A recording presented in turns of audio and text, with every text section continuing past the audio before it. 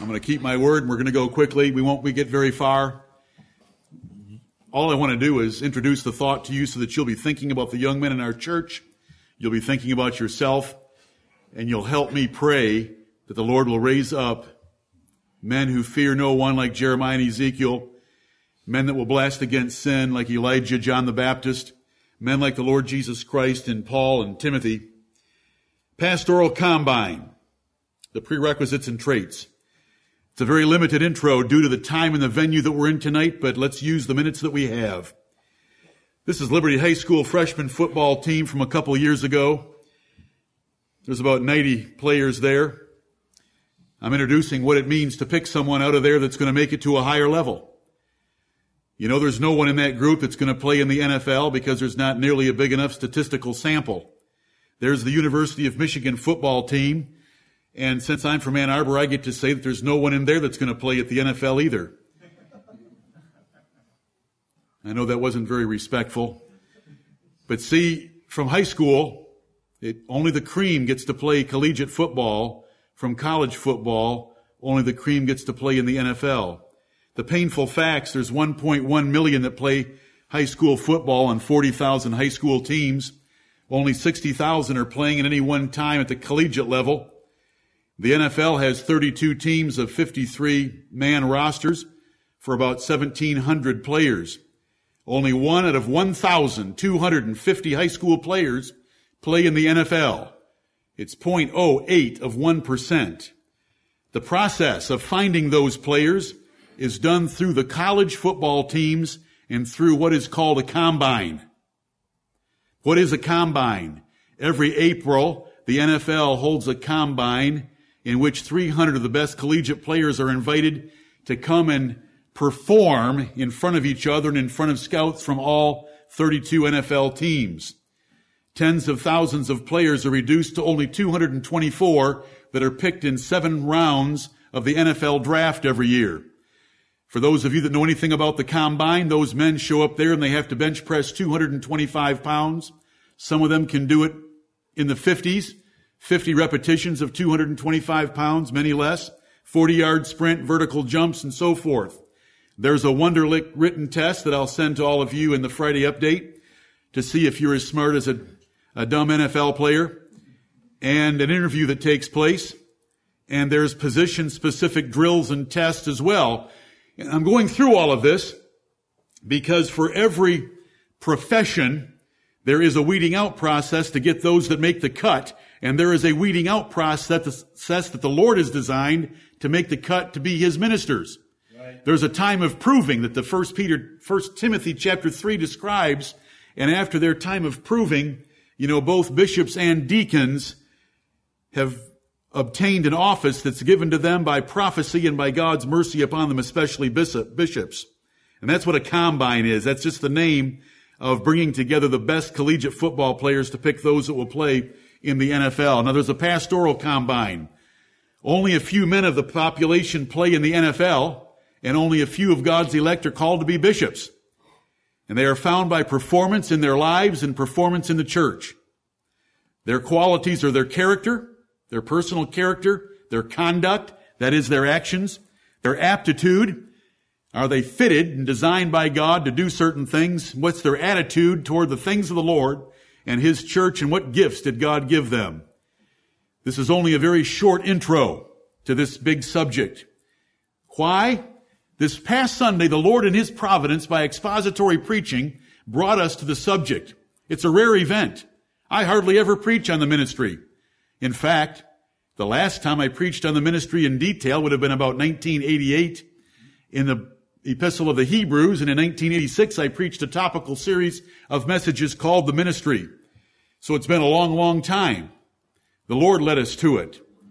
The success of churches depends on faithful bishops. Amen. And so we want to be praying, because the Lord of the harvest, the Lord Jesus Christ said, "Pray ye that the Lord of the harvest will send laborers into His harvest, because the fields are white unto harvest."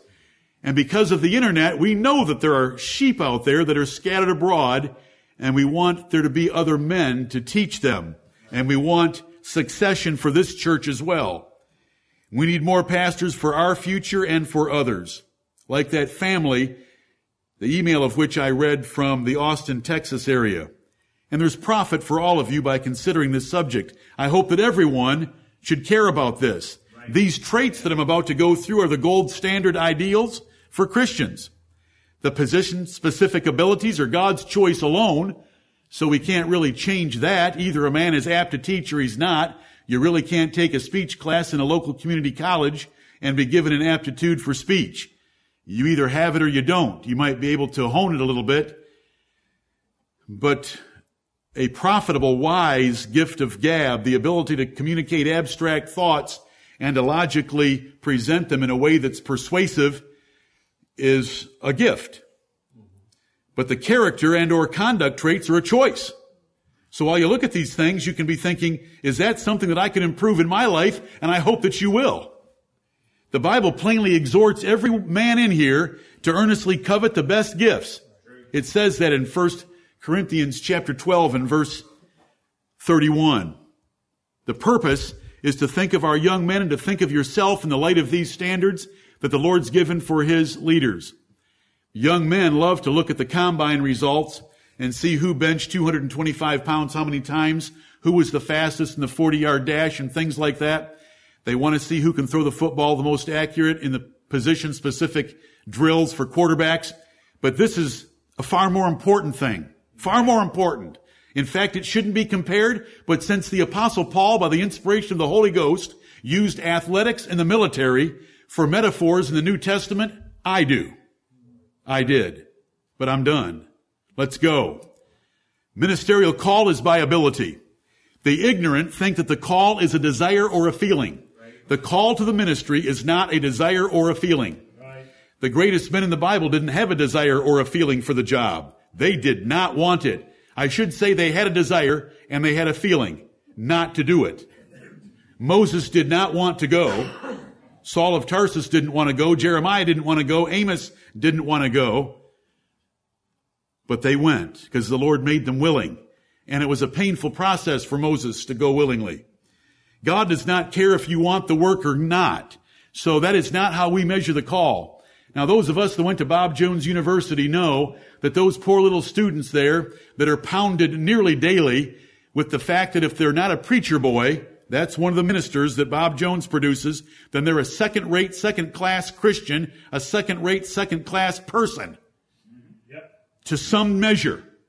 In fact, they have a nickname for everyone that's not in the ministerial class, and that's repro. See, Dave was in cinema, so he was a repro. Brother Jeff was an accounting major. He was a repro. Repro is a short nickname for reprobate. Because you're not in full-time Christian service as a minister or a missionary. But that isn't the call. Because you heard some great chapel sermon and you came away thinking, I want to be a preacher like Charles Spurgeon, that's not a call to the ministry. That's not taught in the Bible. God told Moses how to identify the call to a job by ability. If you will go read Exodus chapters 31, 33, 36, you will find out a man named Bezaleel. Because Moses was given this blueprint for the Ark of the Covenant, for all the other furniture of the tabernacle of the Old Testament, and was supposed to make it. And if you've read the books of Leviticus and so forth, you know that there is a lot of detail of the things that they were to wear and the furniture and the decorative carvings that were to be on the furniture. Who in the world's going to make all this? Moses didn't have the ability. But there was a man that God had already prepared who was already making things like that in Israel, and his name was Bezaleel. And you know the call by the gift given. By the ability given to perform the task that God has at hand. And the Lord said to Moses, see, I have called Bezaleel. You don't have someone come forward at a missionary meeting that says, I've been called to the mission field. Who called you, buddy? The call is the ability. Say, we gotta move on. I'm gonna go fast. I'll answer questions about this subject. I'll answer questions about any subject, but this one, if you have serious questions, ask me. If a man has a desire, he then has to have the traits, the ability, the gift from God. In 1 Timothy 3:1, if a man desire the office of a bishop, if a man desires the office of a bishop, he desires a good work. A bishop then must be. See, God doesn't really care about the desire. All he says is, if you've got a desire, then you've got to have these abilities and this character and conduct. Are you with me on that? That is how Timothy was to find faithful men who would be able to teach others also by a list of abilities and performance traits. If a man has a desire, he then has to have the traits, or the desire is just a good thing in that he is fulfilling 1 Corinthians 12:31 because it says to earnestly covet the best gifts. It says that. There is coveting that is good, and there is earnestly coveting that is good. And that is to preach the gospel of Jesus Christ. But that isn't enough. God has to have given the gift. If a man has the traits, but no desire, he needs to repent. And I told you that little story on Sunday. Now the man who ordained me, and the man who was in that dark hotel room that night, and turned 2 Corinthians 9:7 on me, he had known for many, many years that I wanted to preach the gospel, but in my timing. Try that on the Lord sometime. Just walk by me and say these two little words. Formaldehyde poisoning. Do you know that when Moses said, I don't have the ability to speak, please send someone else. I don't want to go do this. The book of Exodus said the Lord tried to kill him. When the Lord tries to kill you, it is not a pleasant event. Moses went willingly. I was on the floor of a bathroom in a house with my wife feeling my pulse, and I didn't think I would ever have my 26th birthday.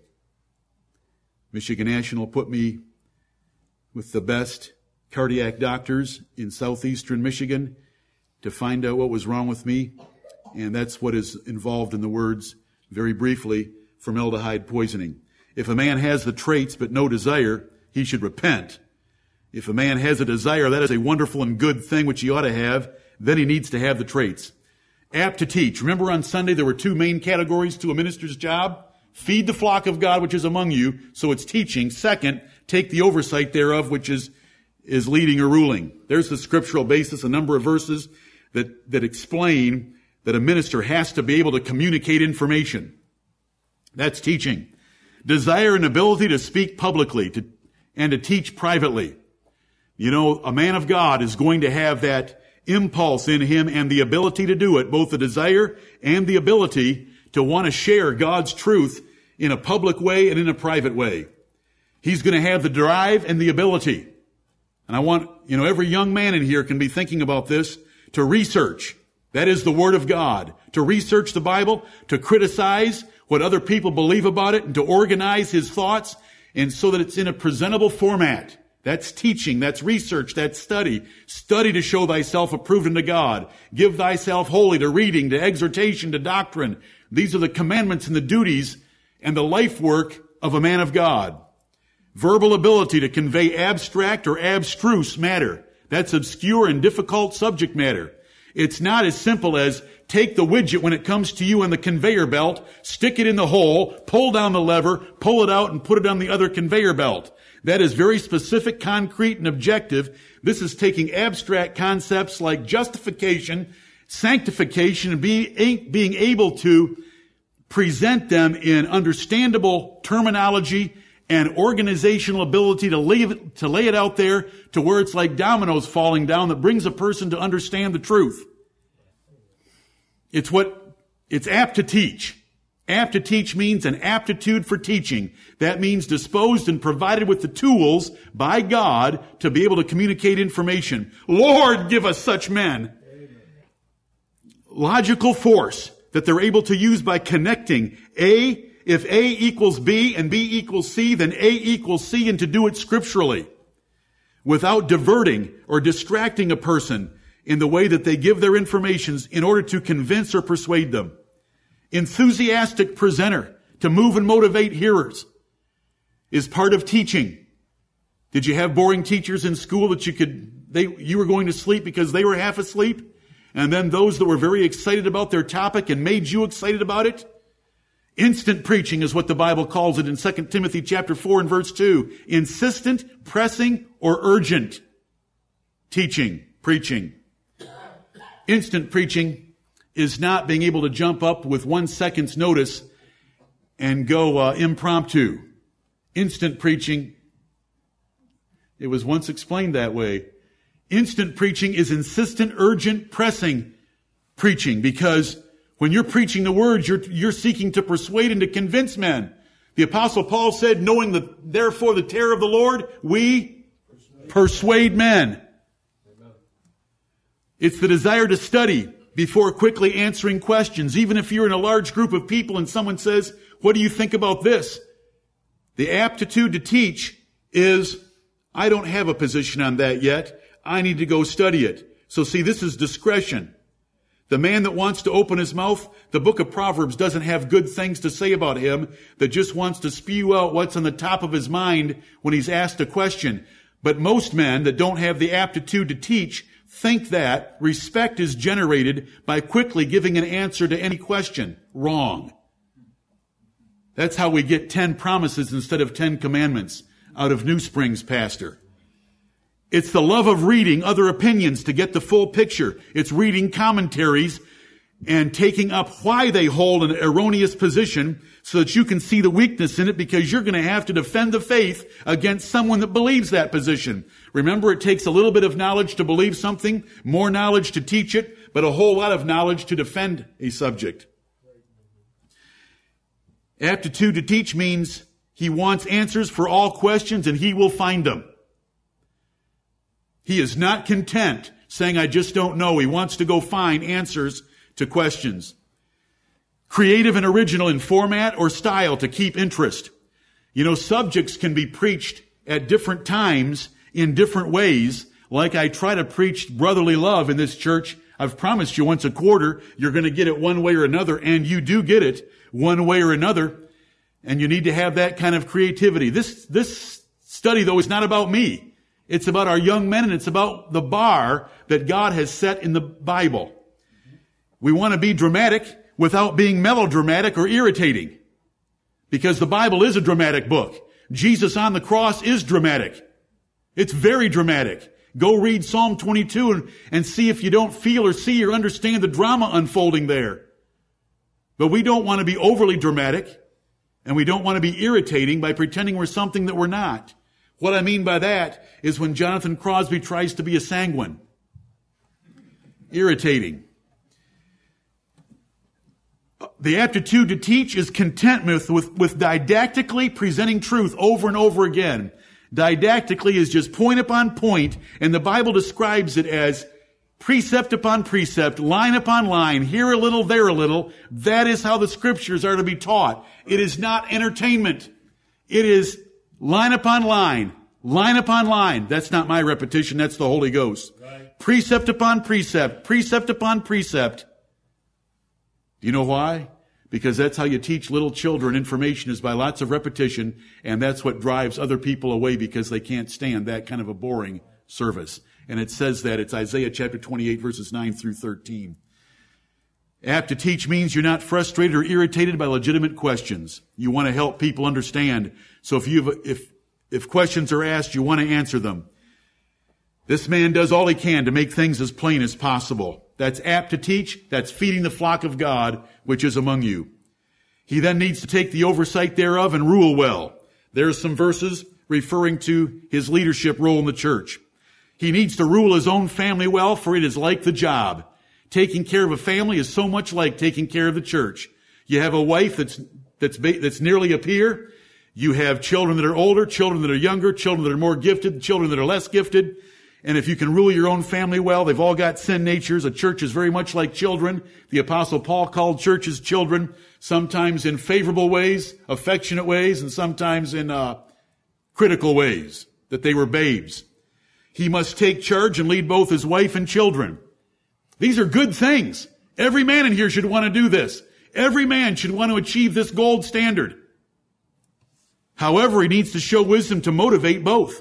Not only does he take charge and lead them, he cannot discourage them. He needs to love his wife without bitterness, Colossians 3:19. He needs to bring his children up in the nurture and admonition of the Lord without discouraging them, Ephesians 6:4, Colossians 3:21. He needs to be inquisitive and know how to gain hearts by listening and exploring and imploring people to open up to him. This is ruling well. It's being a good father, sitting down and extracting from your children as much as you can gain from them. He cannot be intimidated at all by his wife or children. At all. There are men that are intimidated by their wives that you might not otherwise think so, because of the little hissy fits that they throw. The man of God cannot be moved by his wife or children, because he's going to receive worse opposition than that in the pulpit and out of the pulpit as a pastor. He must deal with any disobedience by revenging it. That means when he's holding his family accountable for obedience and they sin, then he punishes them justly, fairly, but he judges disobedience. Relationship skills are incredibly crucial to leadership and being a pastor. You know, different people, different folks get different strokes, and you just learn that. And I'm not trying to be funny with that little statement. It's the wisdom of getting along with people. And so we want to be looking for young men in our church that get along with older ones, get along with their peer group, get along with younger ones. And let's pray for that, and let's look for it, let's cultivate it. He must shut up and learn that listening is more useful than talking many times in ruling well. Because you need to find out where those under your authority are and what they're thinking and what their problems are and what's distracting them, what's hurting them. He assumes little because assumptions are dangerous. He suspects most, and he loves charity. That'll cover both of those. And he can survive. Ruling well, it is not a perfect wife or children. Nowhere in the Bible does it teach that you got to have a perfect wife and perfect children, but how the man of God responds to them. He doesn't allow there to be existing outstanding situations of rebellion by either wife or children. His children are not accused of riot or unruly, of not having been dealt with and corrected. He does not assume likability about himself. He knows that for a man to have friends, he must show himself friendly, so he wins friends. He does not measure himself by thinking that he's likable. That's what every odious person does. He learns graciousness by measuring his real friends, and he wins them. He willingly alters personal traits to avoid distraction to the preaching of the gospel. He's patient, merciful, gentle, and meek. Even though this is under ruling well, you know, we have had members in this church that many of you have come to me and said, why are they still here? Because we're going to err on the side of mercy. Amen. And patience and gentleness and long suffering, because God does with me, God does with you, and I want him to continue to do so with me and with you. And so we show that. And it has never cost our church. And we do not let it cost his glory. But we're patient, merciful, gentle, and meek till it's nearly a fault. He will not fight until he's forced to fight, because he hates fighting. But when he fights, he's going to win. That's the man of God. That's ruling well. That's being a good father and a good husband. Faithful wife. 1 Timothy chapter 3 and verse 11 says that deacons must be the husbands of a faithful wife, faithful in all things, sober, grave. And because it says it's of deacons, and the office of bishop is more important than the office of deacon, we know that it applies to the bishops as well, and because it says the word also in comparing the two, 7 and 6 verse descriptions of those two offices. A faithful wife in all things. A pastor's wife must be a first-class example of virtue. So men, marry well. Young men, marry well. Marry well. Marry as high as you possibly can, and train her before and after you marry her. Every time you get together, what else is there to talk about that is more important than talking about spiritual, scriptural virtue and the Word of God and the Lord Jesus Christ and righteousness and the kingdom of heaven? Those are the greatest subjects to talk about. Get her trained. Compromise here has hurt so many pastors or worse, and the stories that I could unload on you right now about a little yapper that's the pastor's wife in a church that's doing a little bit of false accusations and a little bit of slandering behind the scenes. Unbelievable what it does. It doesn't matter how good her husband is in the pulpit. It doesn't matter how good his life is and how good his preaching is. She can undermine and ruin him in churches. She can split churches. A 10% odious wife is 100% rejection of the man. Faithful is defined by God's word, not anyone else. It doesn't matter if you think your wife is faithful or she thinks she's faithful. What does the word of God have to say about it? Her speech, her house, her diligence, friends, reputation, all the things that we've taught before about a great woman need to be met. Workaholic tendencies. Paul outworked all the apostles and everyone else also, didn't he? Day and night, laboring. Workaholic tendencies. I'll tell you, why do we call it a non-profit profession when I was in the bank? Because most ministers treat it like a non-profit profession and they don't work very hard. Ministers ought to outwork the majority of their congregation for a number of reasons, but it's a high calling. The house of Stephanas addicted themselves to work in 1 Corinthians 16:15. Timothy was to endure hardness in the work. It's not a take it easy job. The calling is too great. The goals are too important. It is not the non-profit profession. The cause is great, so ministers should work hardest. I'm done. That's 25 minutes already. I think we've made it through 13 slides out of 35. I could go from now until 10 o'clock, but I've promised you there's school tomorrow, and I understand your situations. You young men, you older men that care about this subject, the whole church, you may look at the slides and you may call me, email me. I don't take text yet. You can text my wife. It's a wonderful subject, and we want to close right now with a prayer and beg God to raise up some men that Jesus Christ is truly gifted with His gift, according to the prophecy that we read on Sunday and alluded to on Sunday and some that we've alluded to tonight. Please stand with me.